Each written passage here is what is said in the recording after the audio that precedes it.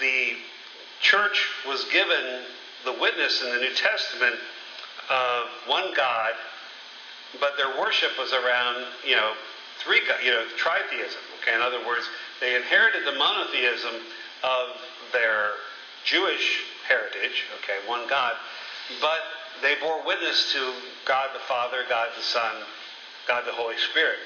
The reality of it, they were praying it before they understood it.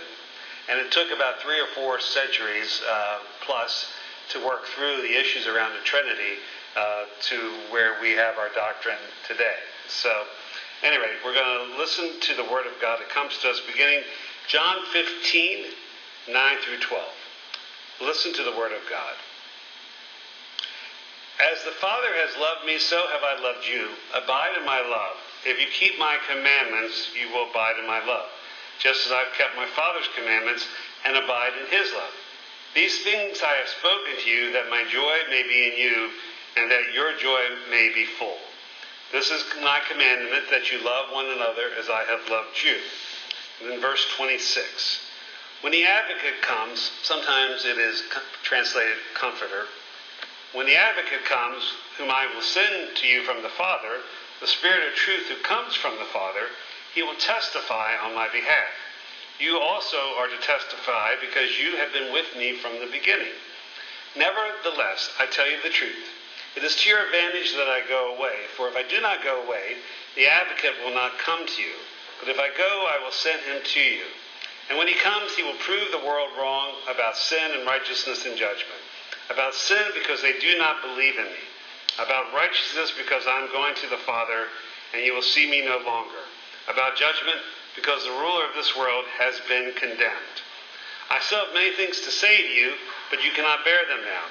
When the Spirit of truth comes, he will guide you into all truth, for he will not speak on his own, but will speak whatever he hears, and he will declare to you the things that are to come. He will glorify me, because he will take what is mine and declare it to you. All that the Father has is mine. For this reason I said that he will take what is mine and declare it to you. May God bless the hearing and reading of his holy word. Let us pray. Lord, open up our heart and our mind and our eyes, that through your word proclaimed, we may encounter you, the living word. In Jesus' name we pray. Amen. Well, it's kind of a shame the kids are gone, because this next thing would be something that, but it's probably they don't know this song, but some of you may remember this from your children or your grandchildren. But how many of you remember Schoolhouse Rock, the television show, Schoolhouse Rock? Okay. All right. And on the very first episode, they had this song. Now, some of you who are Blind Melon fans may remember the Blind Melon version. So we're going to sing it. I'm going to go through this a little bit, okay? You don't need to bring out your lighter, okay? We don't need to have an in-concert thing. But maybe if you remember it, it's a really catchy tune. Remember, it goes, 3 is a magic number. Because 3 is a magic number. Yes, it is. It's a magic number. Somewhere in the ancient mystic Trinity, you get 3. It's a magic number. Then it goes on. The past and the present and the future. Faith, hope, and charity, the heart and the brain and the body gives you 3. It's a magic number. And then the verse we probably all remember. A man and a woman had a little baby. Yes, they did. They had 3 in the family, and that's a magic number. Okay. All right. Now, you don't need to applaud. It wasn't that good, all right? But that's it's pretty amazing, actually, because it certainly has some significant spiritual allusions, right? It talks about the mystical Trinity. It talks about the 3 cardinal virtues, or the 3 supernatural virtues of faith, hope, and charity. And, it's interesting. Christianity was born in a unique kind of crossroads. It literally on the crossroads of civilization. I mean, the bridge that from Africa to Europe and Asia, where all our early ancestors came into the rest of the world, is through Palestine. It also, during the time of Jesus, was a crossroads of ideas, East and West. Now, again, we've been very influenced by the Western version of Christianity, but the birth of Christianity really is a merger of Eastern and Western ideas. It's also a merger of a strong, the Jewish heritage, the faith of Israel and its scriptures, as well as the philosophical tradition of the Greeks. In other words, what uniquely makes Christianity are all these forces coming together. And probably is there nowhere where that is more demonstrated in the unique monotheism of Christianity, and that is our doctrine of the Trinity. Most likely, it would have been almost impossible to articulate the doctrine that we have in our Nicene Creed if it hadn't been for very devout, very intelligent leaders of the church who also had at their disposal a command of Greek philosophy. So it's really a Trinitarian God that's borne witness in the Bible that's explained with the help of philosophy. But, I don't really want to do the philosophical background of the Trinity. Maybe we can do that sometime on a Wednesday night or a special series. But there's a kind of intuition towards the Trinity, which I think is appropriate to talk about. Again, it's not a doctrine you can come up with on your own, all right?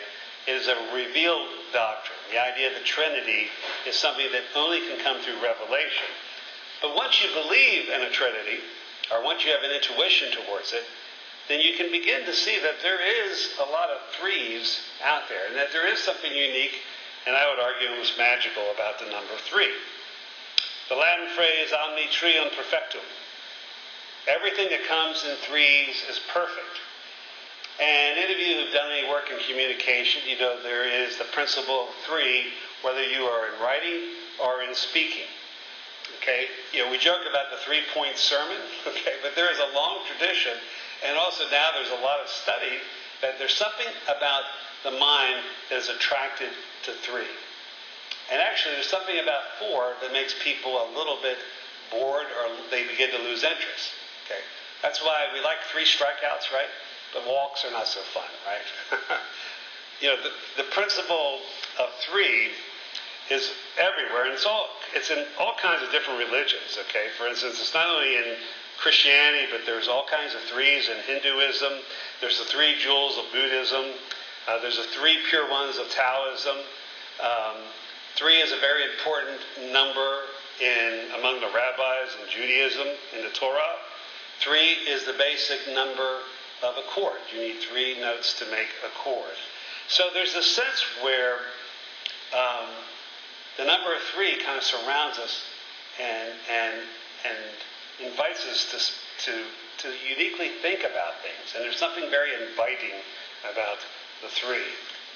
Now, in our Hebrew scripture reading from Proverbs, even though it's from the Old Testament, this particular passage, when Jews began speaking Greek, okay, when the Jewish faith and the Bible of the New Testament, all right, the Bible that the early followers of Jesus read, was the Greek translation of the Hebrew scriptures. Hebrew was almost like a liturgical language in the first century. It's come back alive, but the followers of Jesus, for the most part, would read their Hebrew scriptures in Greek. And particularly this Proverbs was something that created a lot of speculation, between the time of the end of the Old Testament and the period that Jesus and Christianity arose. And it's this idea that the God who is unknowable, okay, Yahweh, the one who you can't even speak his name, right? Okay, you can't even speak his name in Judaism. We don't really know how it's pronounced, because it's a name that should not be spoken, because God is so greater than we are. We sang holy, holy, holy earlier tonight, okay? Earlier today. And that means very different, very different, very different. We talked about this Wednesday night. Okay? It doesn't mean I'm better than you, I'm better than you, I'm better than you. Okay? Or don't smoke, don't smoke, don't smoke, whatever you were supposed to not do as a kid. All right? No, it means really different, really different, really different. And this idea of the majesty and the absolute solitary nature of God, that there is no other one like God. God alone is God. And it creates kind of a distance, right? Christianity inherited from Judaism that there's a strict separation between the Creator and the creation. So this idea that God's wisdom is how God created, by the time that Jesus in Christianity emerges, the wisdom of God had become almost personified. That there's almost, when God speaks His word, sometimes it's Logos word, sometimes it's His wisdom, Sophia in Greek. But there was this idea that if the unknown God is going to be made known, if the God who's totally self-sufficient is going to create a dependent universe in which God is involved with, then that's part of where this idea of God as creator, where you begin to have this, if you would, a two-ness, at least a two-ness in God. And it wasn't such a huge leap, okay, with these Greek-speaking Jews, that they already had this idea that God has His Logos, that God has God's wisdom, God's Sophia, that there's also the Spirit of God. So part of the language of the Trinity was already floating around in Judaism.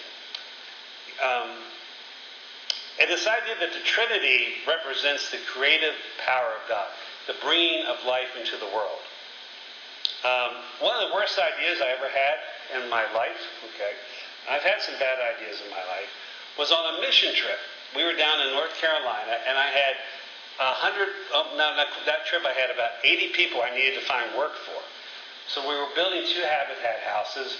I made connections with different non-for-profits in the greater Asheville, Madison County area down there. And this one non-for-profit had been donated a house, a piece of property, but the house needed to be destroyed. Okay. So I had about a dozen high school guys, lacrosse players, football players, knuckleheads, right? Okay, right? And I thought, what better job than to give a bunch of teenage boys the opportunity to destroy a house? I mean, my guys at home did that just naturally, tried to destroy the house, all right? So I thought, this will work out really well. Well, I had to cancel at day 2 because they took the job they were too enthusiastic. For instance, they decided, wouldn't it be fun to take out a window with your head? Wouldn't it be decided, instead of using a sledgehammer, to run as hard as you could into a wall? Day 2, after the 5th trip to the emergency room and 7 tetanus shots, my youth director said, please, Bill, stop this. And I did, right? So, destruction is a lot easier than creation, right? Okay. Of course, destruction also creates all kinds of collateral damage. You know, I think I've lived the whole shadow of my life under the possibility of the destruction of the world. Nuclear war. You know, I don't remember the Cuban Missile Crisis, but I was a baby during that. We found out afterwards that Nixon seriously considered using nuclear arms 4 to 6 times. Killer smog, pollution, the collapse of the ecosystem, nuclear accidents. These are all the fruits of what humanity has done and can do. And even the Christianity I grew up in, if humans weren't going to destroy the world, then God was going to, right? I grew up with all kinds of second coming preaching, Antichrist, the world's going to end. And it was interesting, eventually, part of the reason that drove me away from that Christianity was we'd have these sermons about the Antichrist coming, the world being destroyed, and people looked happy about that. They were excited about that. There's something fundamentally wrong about that approach, right? Because the Trinity is life-giving. God is the giver of life. The creation of the cosmos, being created in the image of God, means that we can bring good things into the world, that we are creators. Okay? Now, because we are fallen, because we do not follow God, we can use this God-given power, God-like power, to do horrible things. And the history of civilization is one of destruction. But this idea of the Trinity is in part born out of God's creative, powerful, loving force. But for me, the best way to talk about the Trinity is to talk about the nature of divine love. St. Augustine wrote a very important book called On the Trinity. It's a long book. And in the Trinity, he has a series of analogies for us to try to wrap our mind around the Trinity. Now, it's not his favorite analogy, but my favorite analogy he comes up with is the Trinity of love. In any act of love, there's always a threeness there. Okay? You have the lover, the beloved, and the love between them. Right?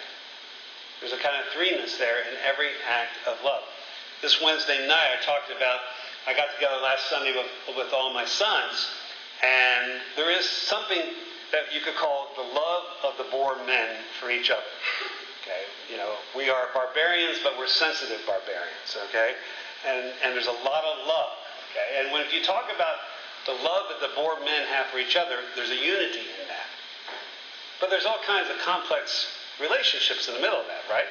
There's four sons, they love each other, they have individual relationships, they love me, I love them, and there's all kinds of complexity.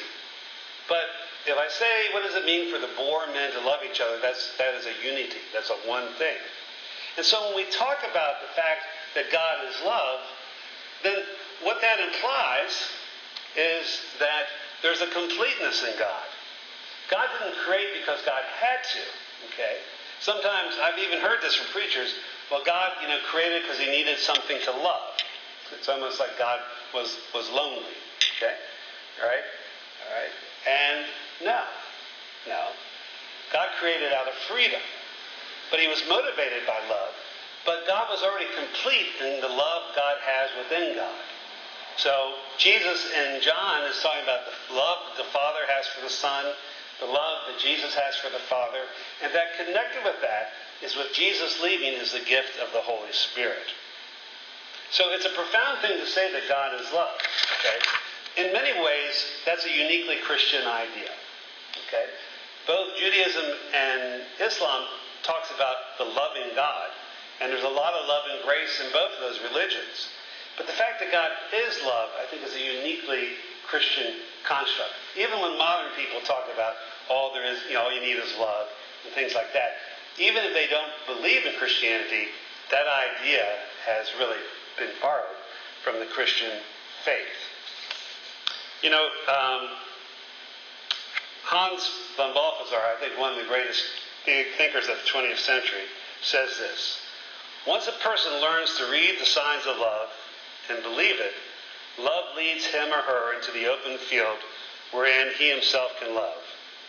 No one can resolve a mystery into dry concepts and explain how it is that God no longer sees my guilt in me, but only in his beloved Son, who bears it for me, or how God sees this gift transformed through the suffering of love and loves me because I am the one for whom his Son suffered in love. But the way God, the lover, sees us is in fact the way we are in reality. For God, this is an absolute and irrevocable truth. Because God so loved the world, he sent his beloved Son, who loved us so much that he was willing to die for us. And because of this, God, in God's love for us, not only as creator, but because of God's great sacrifice in Christ, we are his beloved as well. And the gift of the Holy Spirit, which we talked about last week, is the love of God living out in our midst. So in reality, when we love each other as Christians, it's the love of God in us, through Christ, by the Holy Spirit, loving the Christ in the other. That's why we don't always have to even like each other, okay? It's nice when we do. That's also why you just can't write somebody off, because they're a reflection of the divine nature. I shared this story last fall. This is the first Father's Day without my dad. And I actually realized, too, that I not only the weekend that we buried my father, a woman who was like a daughter to me also passed away, and I realized I was not going to hear. She always sent me. I was kind of a surrogate father for her. She always sent me a Happy Father's Day. So I'm feeling some double absence this Father's Day. I'm very grateful. I have a wonderful family, and I'm thankful for that. But life is bittersweet, isn't it? Right? Yeah. At any rate, I shared this story. I think I shared this sermon. I know I wrote it. My father had a stroke in the beginning of August, and he was kind of coming back from it, but he was, in one of those states where he's not fully with us, right? Now, my father and I had not the easiest of relationship. Okay, we did not see the world in very similar ways. We were both pretty strong-willed people, but we actually worked on it really hard. And as adults, and then in these last years, we had developed a really good and loving relationship. We learned to be able to say we love one another. Even that wasn't natural or easy for us when we were younger, or when I was younger. Well, he was younger too. It took us a while, okay, but we eventually could do it. But when he came out of the stroke, he had been, maybe 5 or 6 days, and I was there, and our childhood minister was there as well, and was praying with him. And he just woke up and exploded with emotion. I mean, he was weeping, but he said, I'm not weeping because I'm sad, I'm weeping because I'm happy. And he told Pastor Cook how much he loved him, and then he just told me how much he loved me. And the explosion of emotion and love that came from Dad at that moment, it literally took my breath away. My father told me he loved me, but never like that. And a few days later, as I sat with my father, I realized that I had been in the exact same hospital 36 years earlier to the day, watching my first son come into the world. And though I was tempted to call it a circle, I think it's closer to a linear line moving towards the weight of glory, or perhaps it's even a triangle. I was reminded of those overwhelming first moments when you hold your child for the first time. There's so much wonder and love that you feel like you're going to burst at the seams. Heaven cannot hold it, nor earth sustain it. It was like what I had felt from Dad at his awakening. With all the barriers down, the ones from the weariness of life, or the ones we had constructed, I felt the full force of what a father feels for his child, how Dad loved me, a glimpse of the divine triune love in eternity. There are no barriers in the divine love. And though we're human, and we are dust, we still are sons and daughters of the living God. And the doctrine of the Trinity invites us to participate in the love God has for God's self because of Jesus, the gift of the Father, through the power of the Holy Spirit. Amen and amen. Let us stand and proclaim what we believe in the words of the Apostles' Creed.